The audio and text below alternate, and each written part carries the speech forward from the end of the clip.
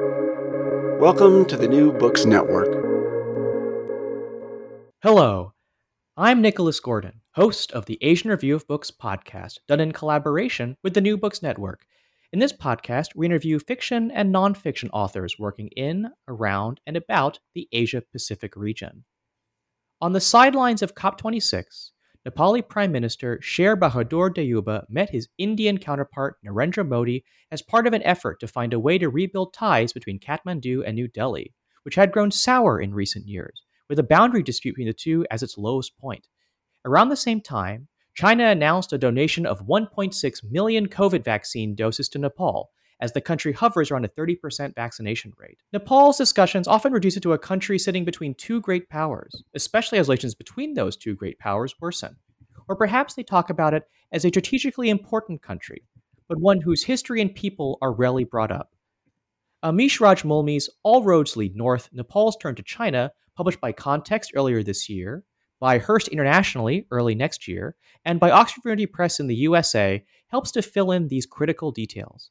Combining insights from centuries of history to on-the-ground reporting along the China-Nepal border, Mulmi gives a full representation of Nepal's long relationship with its neighbors.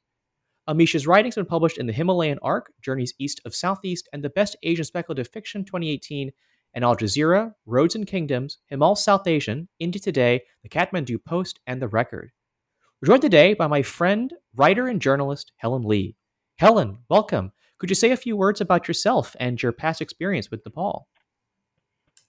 Hey, Nicholas, and hey, Amish. My name is Helen, and as he just said, I'm a writer and journalist. And actually, so my connection with Nepal and China is very interesting here.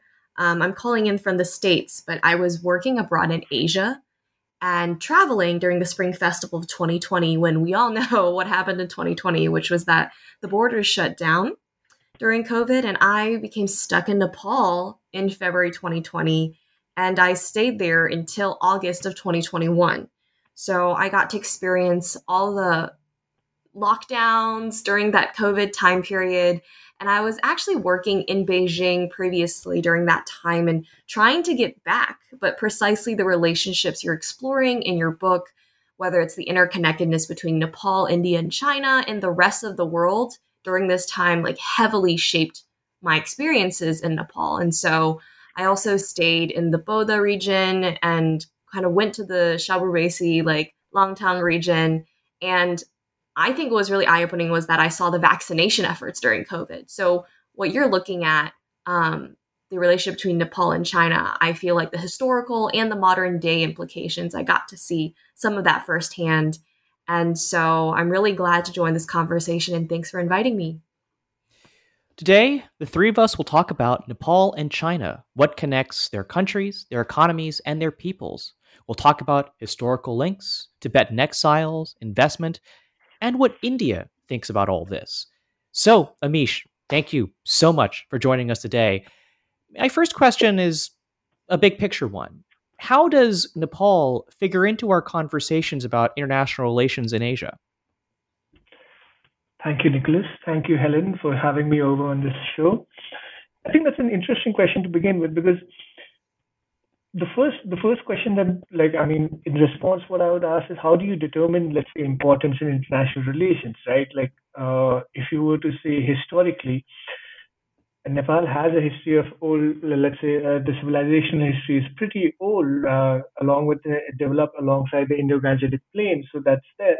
But more recently, it is the oldest nation state in South Asia in its current form.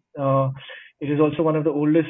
There is, I believe, the UK has one of the oldest bilateral relationships with Nepal since 1816 onwards. It is also a landlocked nation state that is, let's say, since its very beginning, negotiating its sovereignty between two giant neighbors. And the Himalayas, of course, form a major part of the focus of the attention on Nepal across the world. But it's also been there in the geopolitical spotlight, both during the Cold War, before, during the imperial era, and now. So what's happened is that I would consider this. I would consider that Nepal's importance in geopolitical, let's say, aspects comes from these ideas. One is, of course, the old imperial idea of what used to be a buffer state, let's say between India and China, to work as a, let's say, a security, let's say, barrier. So these sort of concepts, these sort of like ideas have been taken forward into the contemporary era. So So I want to maybe get into some of the history of Nepal and China. One of the earliest chapters in your book talks about the Newar traders in Tibet. They're an expatriate community. They have their own privileges. They often have second families, and you talk about the laws that were set up to deal with those second families. But I guess, how did that community arise?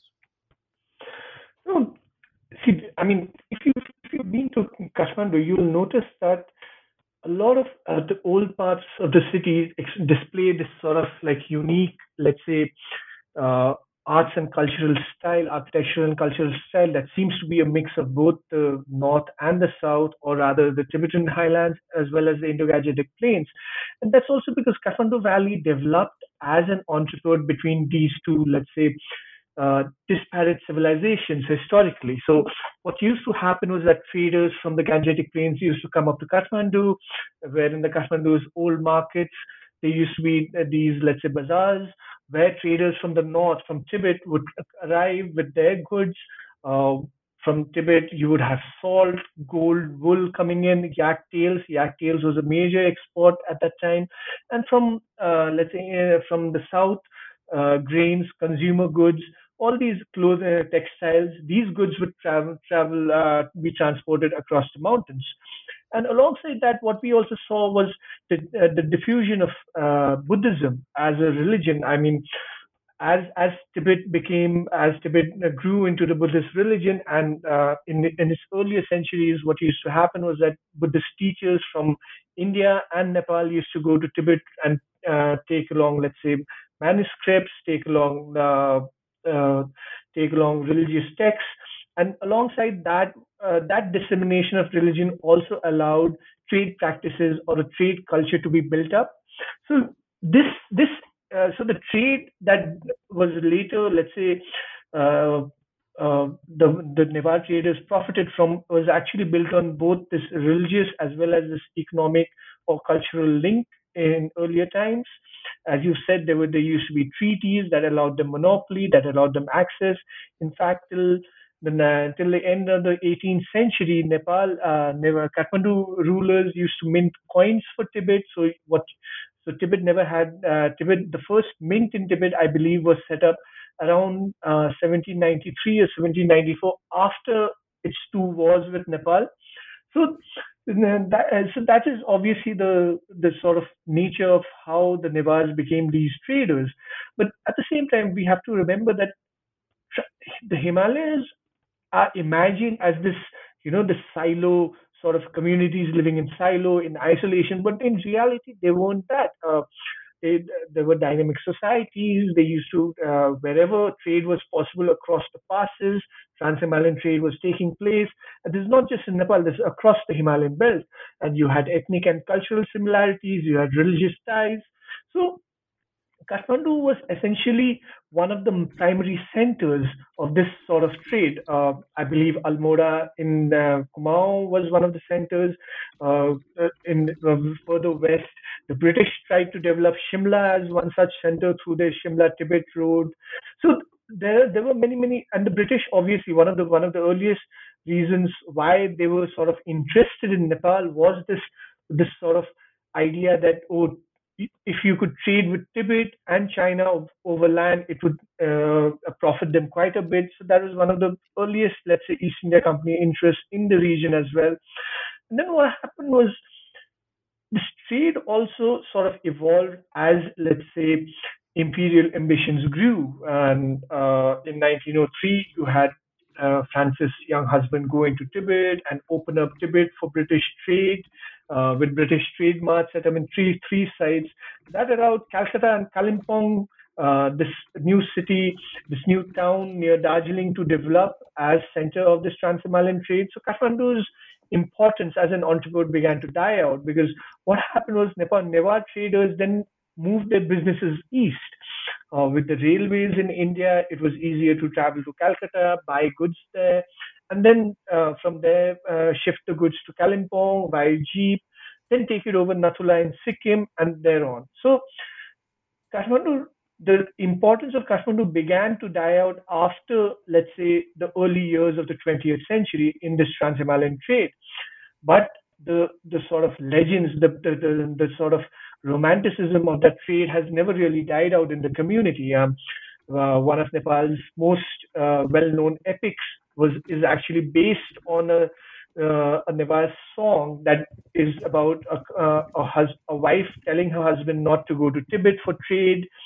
You still have old traders. In fact, during the course of my research, the people I met were the last generation of these traders who went to Lhasa and stayed there for years at a stretch.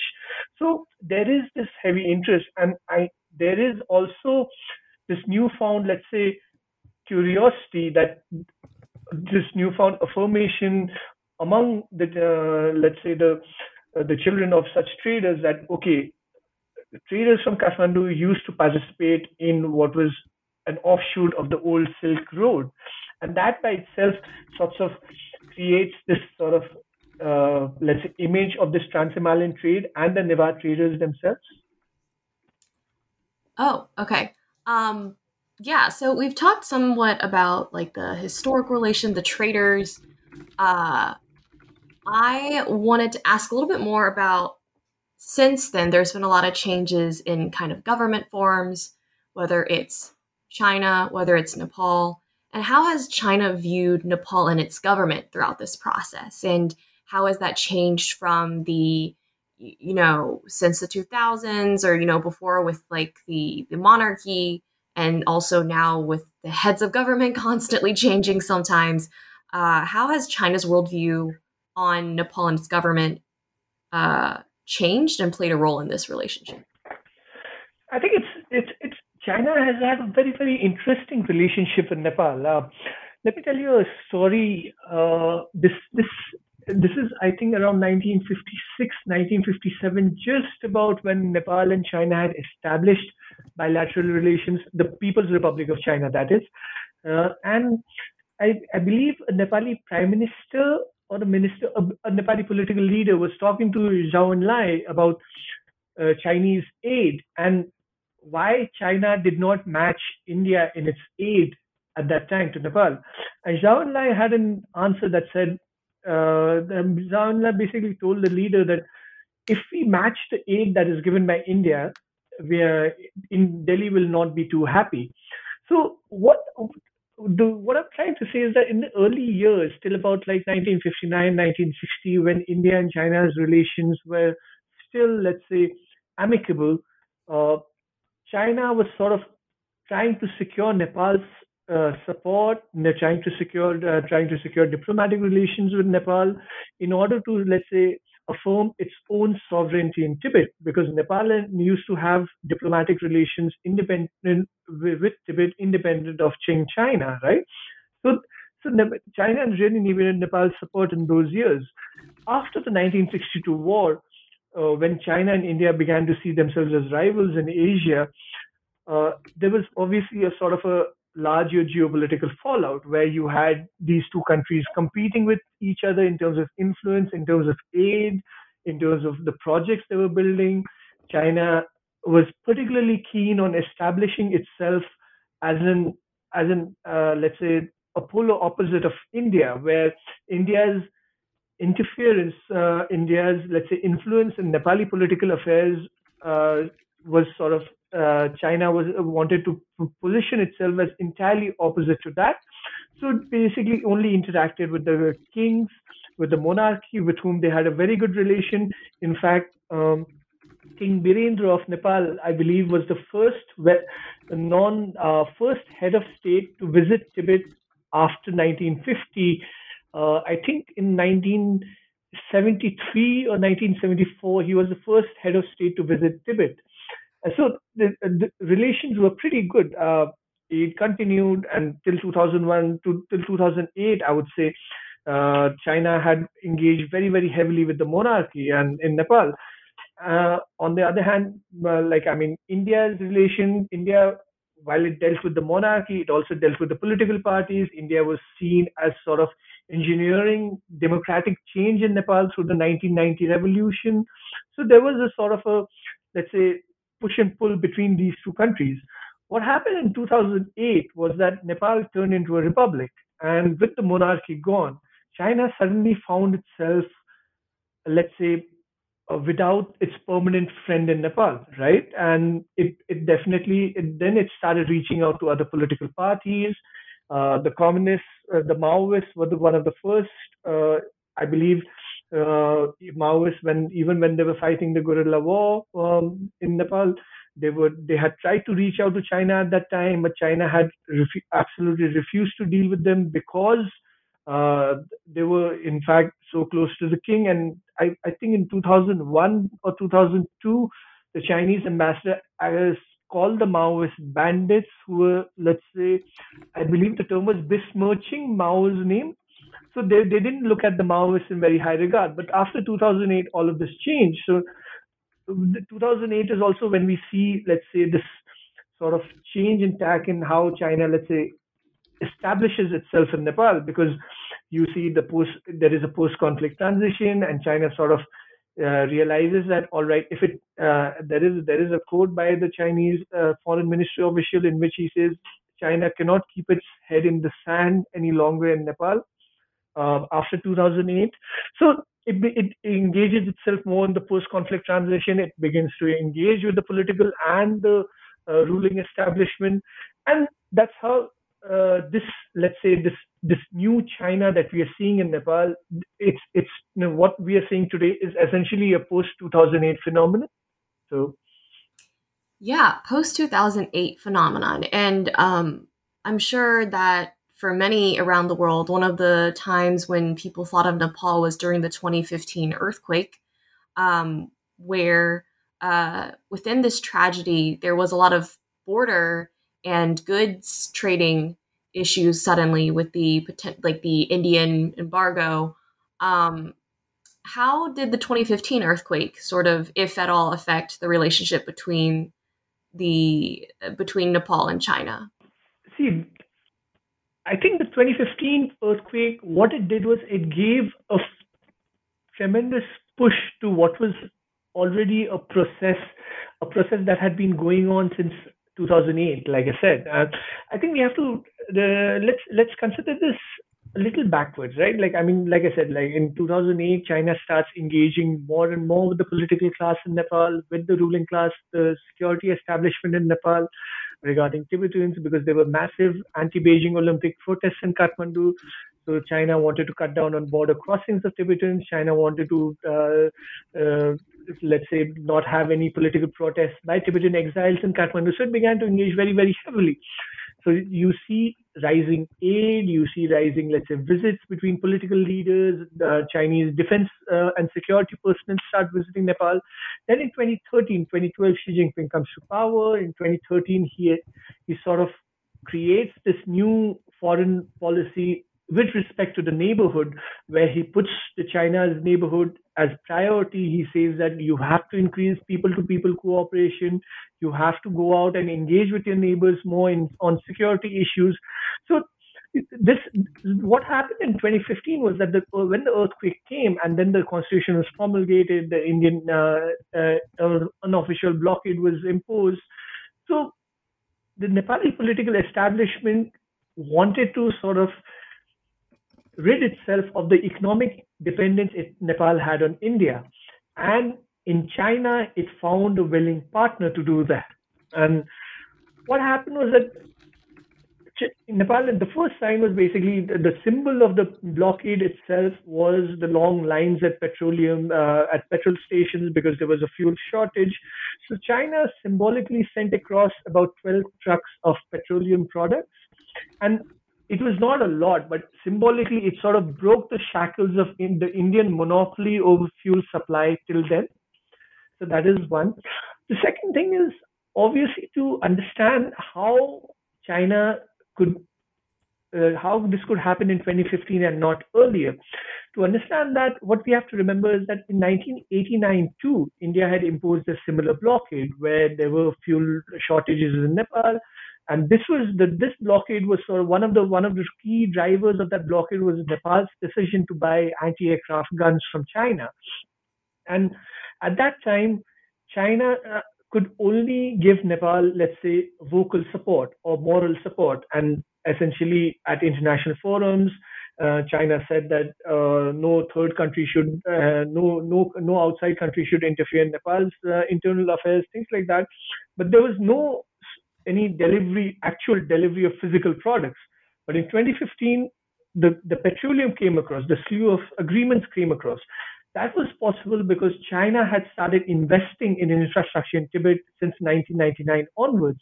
And that investment in infrastructure, new Tibetan infrastructure, allowed China to send the petroleum products and be confident that it could emerge as an economic alternative to India in Nepal. So post the 2015 blockade. So Yeah, I think you just talked about like the petrol, bringing that in, and wanted to talk about kind of the Chinese presence in Nepal today. And you talked about people to people. So, kind of first, there's this large corporate brand influence that's coming in. You brought up the brand in your book, the Hongshi Cement. I definitely, while in the ground, I saw it everywhere. And I also saw brands like Miniso and Yo-Yo-So, Chinese convenience store brands coming into Nepal. What is kind of the growing business or corporate influence now of China in Nepal? And then I want to jump later on into kind of the people to people.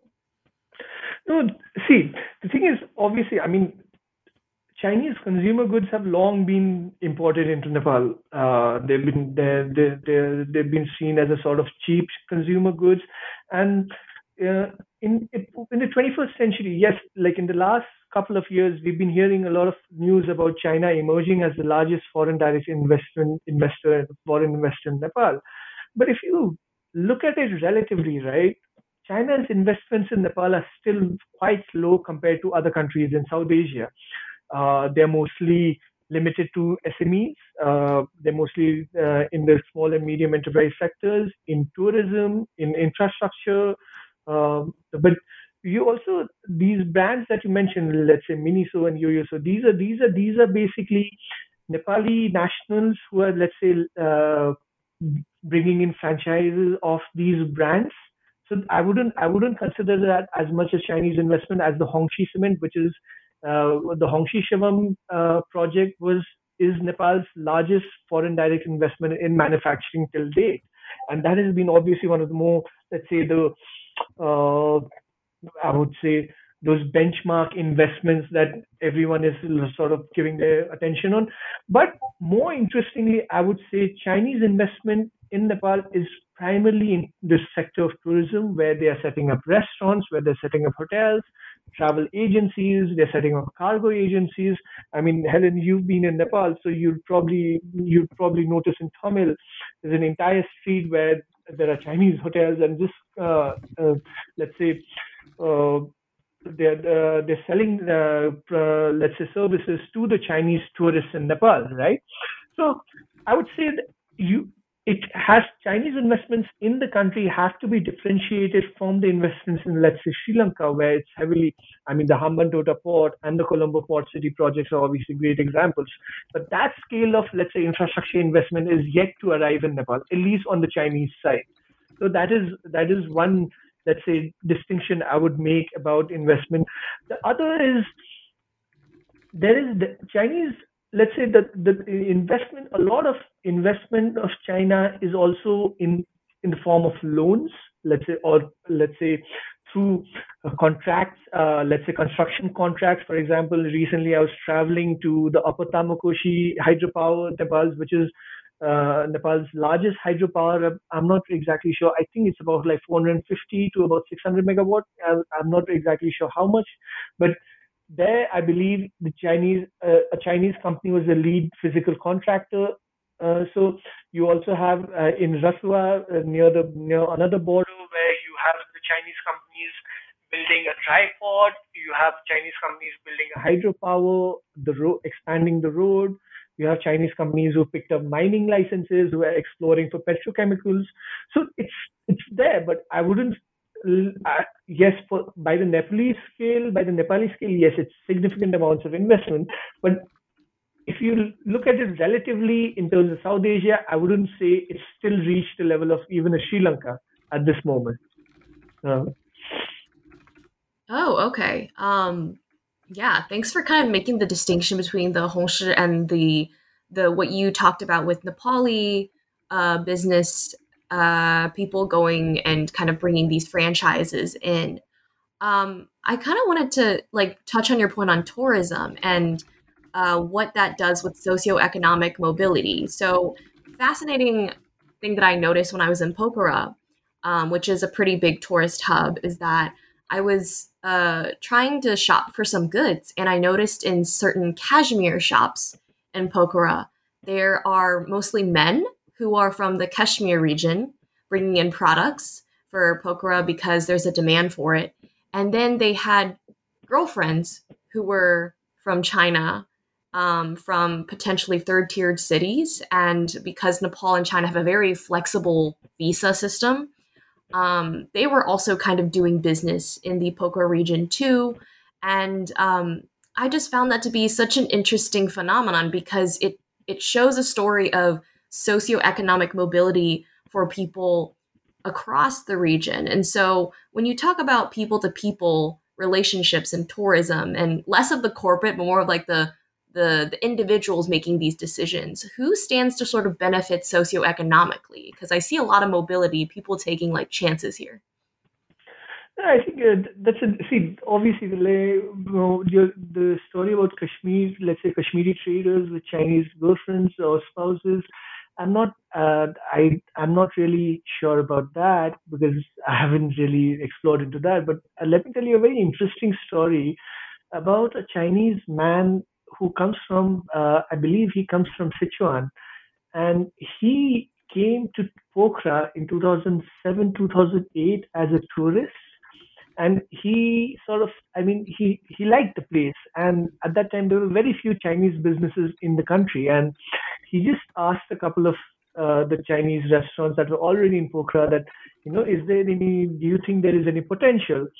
And the restaurant owners told him, why don't you start farming? We don't, we lack for Chinese, let's say, vegetables. We lack for Chinese rice. And that man, he started leasing out a small portion of land to the north of Pokhara. And over a period of time, because now the Chinese are also building the Pokhara International Airport, Chinese tourists were coming to Pokhara quite a lot because there was this film Up in the Air. There was a Chinese film called Up in the Air that was shot in Nepal. It was shot in Kathmandu, Saura, Chitwan, and Pokhara. And essentially, the film ends with the lead and the lead actress sort of paragliding, and paragliding became this big trend. And a lot of travel agents in Pokhara I spoke to who told me that the Chinese, whenever they come, the first thing they ask is about paragliding. So that sort of cultural impact that we see. So this Chinese farmer, because of all of this, today he leases out about 10 hectares of land, and he is growing rice, he is growing lettuce, he's growing spinach, he's supplying to the Chinese airport, the Chinese built airport, the Chinese restaurants in town. And he's essentially, I mean, he's a Chinese businessman who's in Pokhara, and he speaks in Nepali. He has local friends. So that's sort of the mobilities that you're talking about. Obviously, the more you engage with the people of, let's say, two countries or cultures, mobilities will always happen, right? I mean, historically, as we saw, I mean, the whole idea, or rather, the whole one of the outcomes of trans-Himalayan trade, as I said earlier, was this mobility that you saw between Nepalese and Tibetans, between ethnic groups that were close to the Tibetans. So that is obviously there. As to the benefits, I think again, I would make a distinction here between the Nepali people who are sort of competing with the Chinese in sectors such as tourism, in sectors in, let's say, in travel industry, things like that, and Nepalis who are benefiting from Chinese, let's say, investments, or let's say the investments that create local economies around their own, let's say the airport or a hydropower project. So both, I believe that both groups will have different, let's say, perceptions or perceive the benefits of Chinese investment differently. I know that smaller Nepali business owners, especially in the tourist districts, do sort of have issues with Chinese businesses coming in because Chinese businesses find it easier to set up. Chinese businesses require relatively less amounts of investment compared to Nepalis, and they are willing to pay higher rents. So, Nepali small business owners are obviously, let's say, troubled by that. But at the same time, I mean, an investment like Hongxi, on the other hand, it generates an economy of its own. You have land prices shooting up around the factory. You have new investments. You have new industries coming out around the factory. So these sort of, I would say, uh, these outcomes are certainly different as they should be with any sort of investment. But on the whole, I must say that Chinese investment is regarded very quite positively in Nepal. It's regarded as bringing in. I mean, our political leaders have, let's say, oriented themselves to the Chinese tourists. The Chinese ambassador has been vocal in her support for Nepal's tourism. And yes, the pandemic has obviously short-circuited these plans. But one simple example that I can give you how the Nepali state, let's say, imagines the importance of the Chinese visitor is in 2020 we were sort of planning a visit Nepal year 2020. Obviously, got scuttled, but we are expecting about 500,000 Chinese tourists. And in 2019, the number was actually about like 200,000, something like that. 10 years ago, just in 10 years ago, the number was about 17 to 20,000. So you can see the sort of growth in that. That is, and what had happened was that Nepali tourism had slowly begun to orient itself to the Chinese visitor. So those signs were showing. But after the pandemic, I mean, the entire industry has crashed. So let's see how it recovers, whether it will still recover with the Chinese tourists in mind. So So you mentioned, the Tibetan community here and there in your answers, and I think it's probably impossible to talk about Nepal and China without talking about Tibet and the Tibetan community, Tibetan exiles. Um, how has Nepal tried to deal with the question of Tibet? do you mean post 1950? Do you mean Yes, before? yes. Okay, I mean post 1950. okay. No, see, I think it's the first is, I think, obviously after the takeover of Tibet till 1959. I would say yes, there were issues inside Tibet, but outside countries did not really, let's say, feel the impact as much after as they did after 1959, which is when Tibetan refugees started pouring into Nepal. And at that time, Nepal itself had just opened up. I believe there were very few airports, and Tibetan refugees poured in from different from as I met people who had traveled from as far as Kham in the east to as far as Nyari in the west. You know, so they were just crossing these Himalayan passes and settling in Nepali highlands. And then you had to bring in aid to set up these refugee camps on the outskirts of urban centers or in areas where Tibetans are already settled with the help of aid groups such as Red Cross, such as the Swiss, I believe, contributed quite a bit to that. So the first is these sort of Tibetan communities, right? These Tibetan settlement camps, they emerged as sort of mini economies of their own. They started having handicraft factories, carpet factories, and that became a big revenue earner, foreign exchange earner for Nepal through exports, right? So till I would say the 1980s, the situation was pretty good, despite a Tibetan armed guerrilla, let's say, resistance force establishing itself in one of the Nepali Himalayan highlands known as Mustang. And in 1974, Nepal actually had to conduct a military operation and asked them to surrender. The Dalai Lama actually sent a taped message asking the rebels to surrender, and most of them did. And those who surrendered, they were allowed to resettle in Nepal. Some of them were also given citizenship.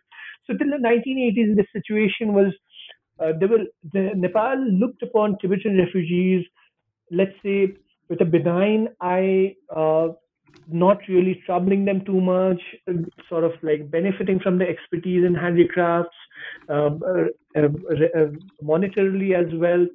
But in the 1980s, as the situation worsened in Tibet itself, China asked Nepal to crack down on border, let's say, crossings, and that is when I think 1989 was declared as the cutoff year where any Tibetan refugee who had entered Nepal or their children before 1989 would be given refugee certificates, RCs, and those who entered Nepal after 1989 they would not be given RCs and they would be asked to leave Nepal. And RC is essentially a refugee certificate. That's essentially an identity document. Nepal has not signed onto any of the UN conventions on refugees, so this is the only sort of identification document that Tibetan refugees had.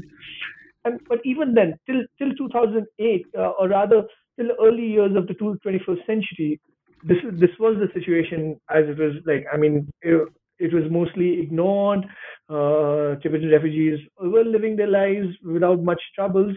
But then what happened was that King Gyanendra, during the Maoist war, he found himself isolated. He found himself, once he declared the emergency in Nepal, he found himself isolated. India stopped delivering any weapons to him. The US and the UK stopped delivering military weapons to him.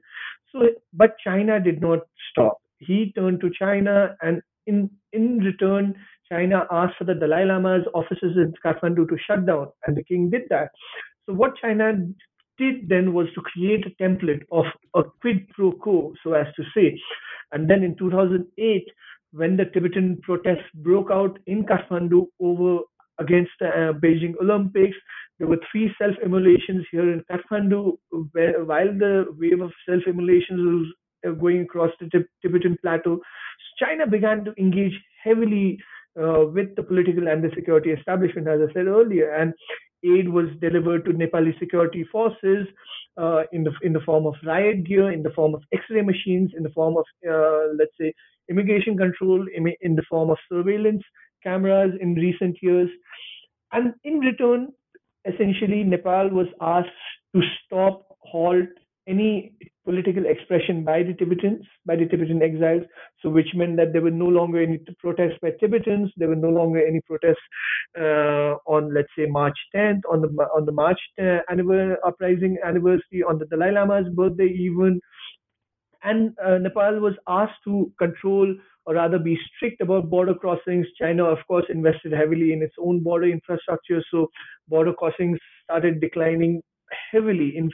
If I remember correctly, I think between 2008 to 2015, the number went down to single digits, the number of annual crossings.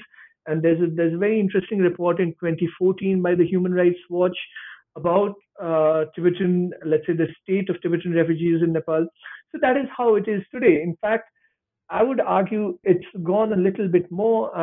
Or what in 2019, what we saw, June 2019, what we saw was a Tibetan national or a Tibetan exile who was an American citizen denied entry into Nepal on China's wishes, and it was a case of mistaken identity. But it showed that Nepal was a willing part.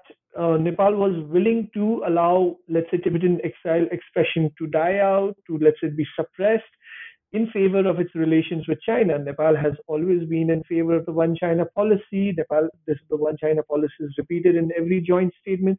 So because of these issues, I think post 1950, as China's relationship with Tibet or the plateau has changed, so has, I would say, Nepal's own relationship with the Tibetan refugees who are living here. So Yeah, it's pretty interesting that you bring up the presence and security. I was in the Bodha region, and I do believe during specific holidays, the stupa itself is closed off. Uh, I don't know the definitive reason, but I've heard some friends speculate it's related to kind of the policies you mentioned of keeping things down and uh, avoiding conflict. Although the Tibetan cultural influence is still very much very present, very big. Yeah, I wanted to move on to this term you brought up in the book about the fourth world. It was the first time I saw this term mentioned, and you talked about the fourth world and areas such as Mustang. And would you care to elaborate a little bit more about what that means? What is the fourth world, and why it's an important idea for us to grasp if we want to understand the relationship between China and Nepal? So, but when I say fourth world, I mean the indigenous communities of the Himalayan region who are essentially coming under state control, effective state control for the first time in, let's say, the modern history. And this term, as I said, like I mean, it's borrowed from other anthropologists and geographers. The term Zomia itself was coined by Shendel. With respect to Southeast Asia, but I believe that it can also be applied to the Himalayan communities as well. What I mean is that, especially, this is something that is especially more, let's say, noticeable on the Nepali side. Perhaps that's also because I'm a Nepali and I can sort of like trace this sort of evolution of the Nepali state in the Himalaya, right? Uh, what consider this? Let's say, let me give you, let's say, the historical instance, right? Like when the Tibetan, let's say, guerrillas decided to set up Mustang as a base, for their operations, it was not, let's say, a lot of it was also determined by the fact that the Nepali state itself had very little effective control on the ground, despite it being, let's say, their territory, or rather within their borders, right? So one of the major motivations for the guerrilla forces to set a base in Mustang was that. And it was only in early 1970s that Nepal actually set up something that an institution, or let's say, in Nepali terms, it's called a samiti, right, or a committee. But a committee is more like an institution in Nepali terms, and to look after the northern regions. And it set aside 15 districts that bordered China, and they started looking at them separately as a unit. But it's only actually in the 21st century that state making attempts or state building attempts are being seen through, let's say, roads, through new infrastructure, through new these conceptual ideas such as north to south corridor, where Kathmandu dreams of linking, being the link between China and India, using these Himalayan passes, let's say in Mustang, or in far western Karnali, or let's say in Rasua, in Langtang, where you went, that this whole concept of being a north-south corridor is something that Nepali policymakers have been pushing since the 21st century. So this fourth world space is a very, very interesting, let's say, category to me, in terms of it defines, let's say, how even I mean there are, consider this from another perspective, that yes, when we talk about the idea of an empire, or the idea of, let's say, imperialism, right? Like I mean, it's doesn't always it's not always like a foreign country comes and takes you over, or there countries also use imperial tactics or imperial methods within their own territories. And we see this especially, I mean, China is a great example of that, of what it's doing in Tibet, right? What it had done in Tibet, it is essentially an imperial act. And in Nepal too, I mean, even in smaller states, how the center views the periphery is tells us a lot about how the state imagines itself, right? And the periphery, the Himalayan periphery in Nepal for a long time had just been, I mean, it was there. It was not, it was regarded as unlivable. It was regarded, the people were not regarded as very, very important. They still do not have much of a voice in terms of political representation, or in terms of, like, I went to this Limi Valley as part of my research, and there are three villages, and it has a population of about 1100, I think now, and not a single individual from Limi is in the Nepali, let's say, bureaucracy till date, right? And in another place called Mustang, I met the police, and not a single police officer even belonged to the Himalayan region, let alone spoke the local language. right? And this is the same across most of the Himalayan border regions in Nepal, border settlements. And that tells us a very interesting way. That tells us how, let's say, Kathmandu views these regions. It views these regions as, let's say, essential to the national concept of development, but it will not incorporate, or rather, it is still unsure of how it wants to incorporate those citizens living in these peripheral regions within the national, let's say, narrative. And I think that's where this sort of citizens agency becomes more important. Like I say in the book, I mean, citizens in these border regions are no longer waiting for, let's say, Kathmandu to come with their solutions. Rather, I mean, they are seeking out their own solutions. There is something called a border citizens card that China and Nepal issue to each other border district populations, and using that card, Nepali nationals who are living in these 15 border districts can go across to China and work for starting from 6 months to up to a year. They can have businesses. They work at construction sites. They work in restaurants, and they also own businesses. So and because of better infrastructure on the Chinese side and little to none infrastructure on the Nepali side, what's happening is that the roads that are coming to these Himalayan communities for the first time are coming down from Tibet rather than coming up from Nepal. So that's the same in Limi. You have that same situation in this area called Dolpa in Mustang. So uh, in many ways, and finally, obviously, these border communities also depend on China for the subsistence in terms of, let's say, food supplies, because in the Trans-Himalayan region, the agricultural output is not sufficient to last a year, so they have to have food supplements, food grain supplements. And before the pandemic, the Limi where I had visited was entirely dependent on China for food imports. And post the pandemic, because China has shut down the border since 2 years, there's been a food shortage in the Himalayan regions. Just about a week ago, locals from Limi crossed a snowed-in pass and came to Kathmandu to make the point that we are there is a famine going on. We don't have anything to eat, and the Nepali state was just today. It airlifted helicopters. It airlifted supplies via military helicopters.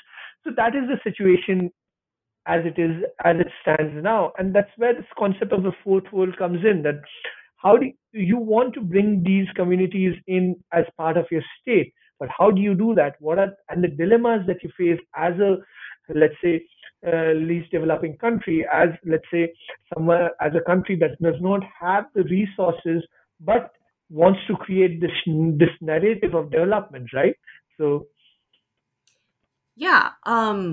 You brought up kind of these different uh, border communities and what their firsthand experiences are in your book. And I wanted to ask, how did you decide what the approach to this book in your writing? Because it combines kind of the historical archival research, and you also have your personal visits, these stories of individuals and how they benefit from China Nepal relations. How did you kind of come to this writing style as your book writing approach? I think it had a lot to do with see. I mean, it had a lot to do with the fact that I'm not a trained historian or an archivist to begin with. I mean, I'm interested in history. But I'm interested in learning about how history shapes the present, and sort of like, can it tell us about the future as well? And I think a lot of it, a lot of my writing, a lot of consciously, I wanted to tell the story of the people rather than talk about history from this grand state, or rather this grand empire, empirical, let's say, sort of imperial narrative. That is usually how historical narratives are put forth, right? Like, I mean, they are told from the center's perspective, they're told from territorial acquisition perspective. And I didn't want to go into that so much.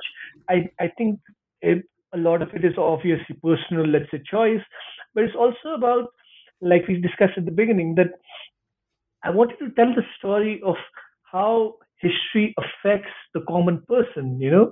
Let's say, I mean, we rarely give a thought to how, let's say, state policies, policy making choices, policy making decisions affect the person on the ground. And that was one of the things, that was one of my prime motivations when I started writing this book. And I think the second thing was, of course, that it was possible for me to see this evolution, see this, let's say, change, or rather change, see this notion of how the Himalayas themselves have been, let's say, imagined in the Western world, or in generally in literature, in, let's say, in popular culture, as this sort of like romanticized place. But there is rarely a thought given about the communities who live there. There's rarely a thought about. I mean, of course, I mean, there is a lot of, let's say, attention given to Tibetan Buddhism, and it's, let's say, esoteric and sort of those practices. But there's little thought given to the communities or its historical evolution, on how the communities interacted with each other. Like I said, like, I mean, to imagine the Himalayas as this sort of silo, as this collection of isolated communities, is entirely, I would say, one of the biggest historical errors in how we view the mountains. Because, I mean, we know that cultures are never, let's say, uh, they evolve, they sort of communicate with each other, they sort of like exchange goods, they exchange thoughts, ideas with each other. And I wanted to trace that, like, and could I, and obviously it was a challenge in the sense that, could I do it while keeping this larger historical perspective in mind of state to state relations. And fortunately, I found the stories, I would say, that, helped me break this story down, helped me tell this larger story of how people lived in the mountains, how people, like how states saw the mountains, how people came, people's lives changed as a result of great power contests. And thankfully, I mean, those stories, the stories that I collected and the histories that I sort of found, I was lucky in that, like I said, like, I mean, I got lucky that we are living in the among the last generation of trans-Himalayan traders, because I doubt trans-Himalayan trade as it used to exist in, let's say, before 1950 can, like, can, or even will restart in any form today. I mean, going by the way India and China, competing with each other, going by the way US and India are placed on one side against China, and how Nepal is sort of struggling with its own, let's say, dilemmas about alignment or non-alignment. So it's I would suppose I got lucky in quite a few ways. So I wanted to kind of go back to some of the bigger picture questions about Nepal, India, and China. And I want to read a little bit from the introduction, where you cite kind of how the Indian media sometimes talks about Nepal, where I think you use the line, headlines such as "China uses Nepal" suggest the Indian media's surprise at the possibility that South Asian countries could have relationships with nations other than India. It does seem like there's this very strange, almost want to use the word possessive, maybe that's too strong, view of Indians towards Nepal. And I just wonder if you might kind of say a short few words about India, how they see Nepal, and kind of how that view is expressed. No, see, I mean, the Indian media is, I would say, it is a most effective example, but it is also, I mean, we also have to know the contextual ways in which Indian media has evolved and has started selling itself to the public, right? And how it's shaping public opinion. And it's very curious that in recent years, India, I mean, it's also has to do with how India has begun to view its own position in the larger geopolitical, let's say, contest. There is obviously, there has been a long-standing grouse among the countries of the subcontinent, that India has always viewed itself as a non-South Asian South Asian hegemon, you know, if that makes sense. I mean, it likes to consider itself as a South Asian hegemon, as a South Asian leader, but its eyes are pretty much oriented towards the West or towards Europe and Western, let's say the Western civilization. And that is something that, I mean, has also found its ways into its bilateral relationships. For example, I write in the book that I explain how Jawaharlal Nehru, the first Indian Prime Minister after independence, sort of viewed the relationship with Nepal, Bhutan, and Sikkim as a traditional security relationship where these countries are essentially, in other words, the way he viewed Nepal, these Himalayan states, was a continuation of how the British viewed these Himalayan states as a security buffer, as a way that Himalayans, the Himalayas was sort of a natural barrier to any, let's say, external excursions into Indian territory.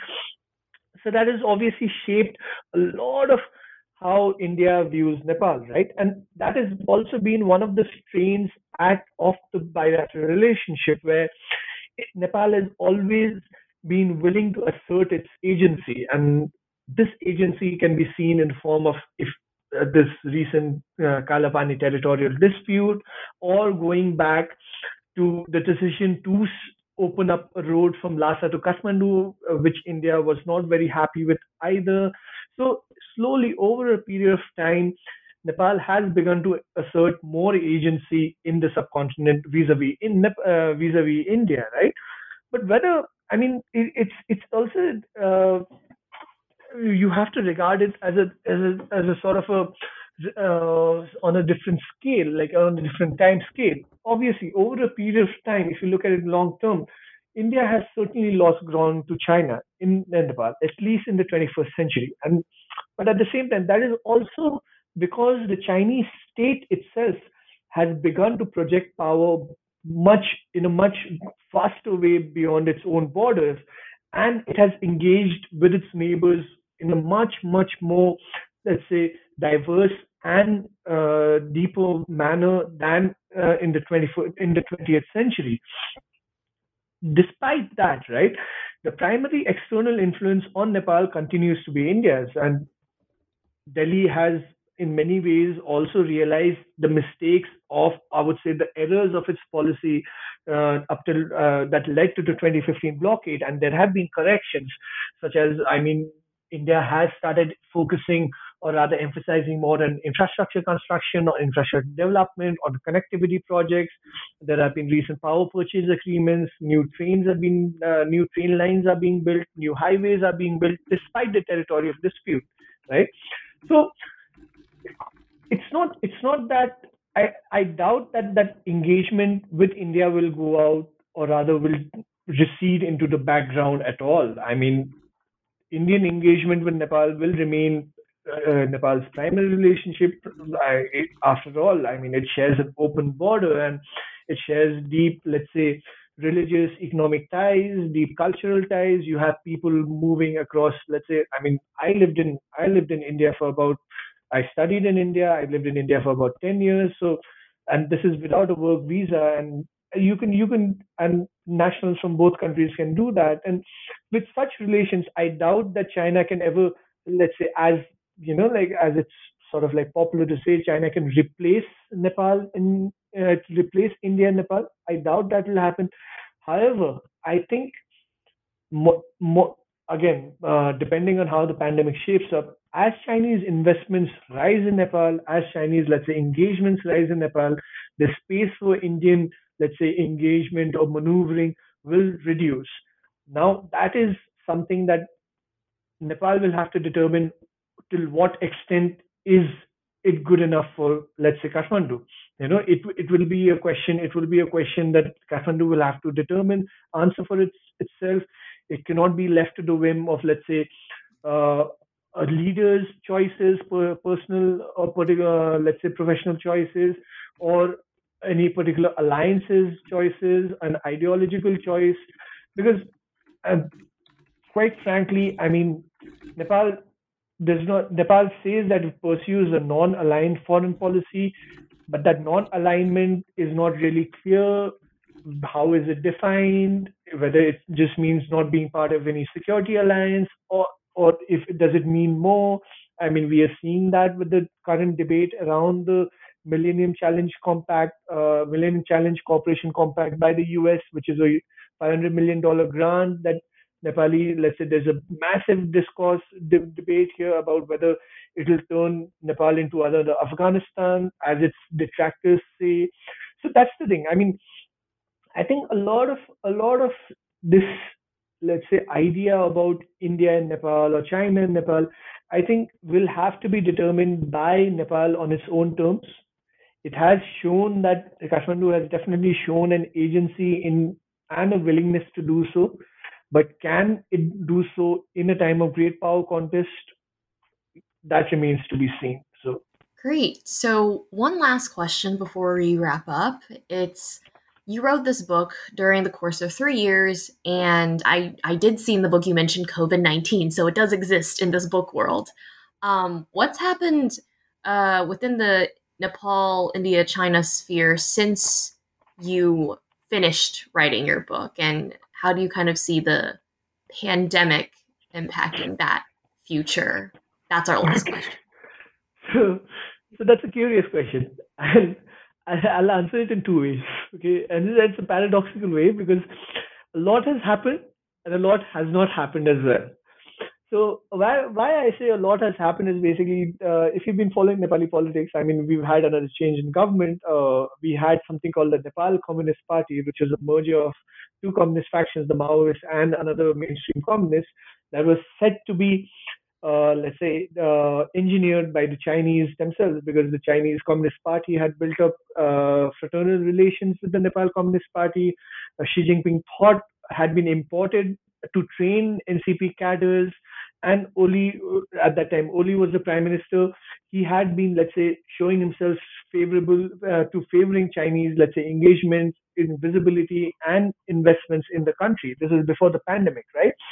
And then when the pandemic struck, the first thing was, obviously, there was a territorial dispute with India, and this is when that headline of China uses Nepal came up in Indian media, and there was a territorial dispute with India. So things seemed to be going China's way, where India was losing ground in Nepal, and but suddenly what happened was that Oli had started bickering with two of his party rivals, and that domestic discord essentially found its way into foreign relations, where despite the territorial dispute, Oli started warming up to India.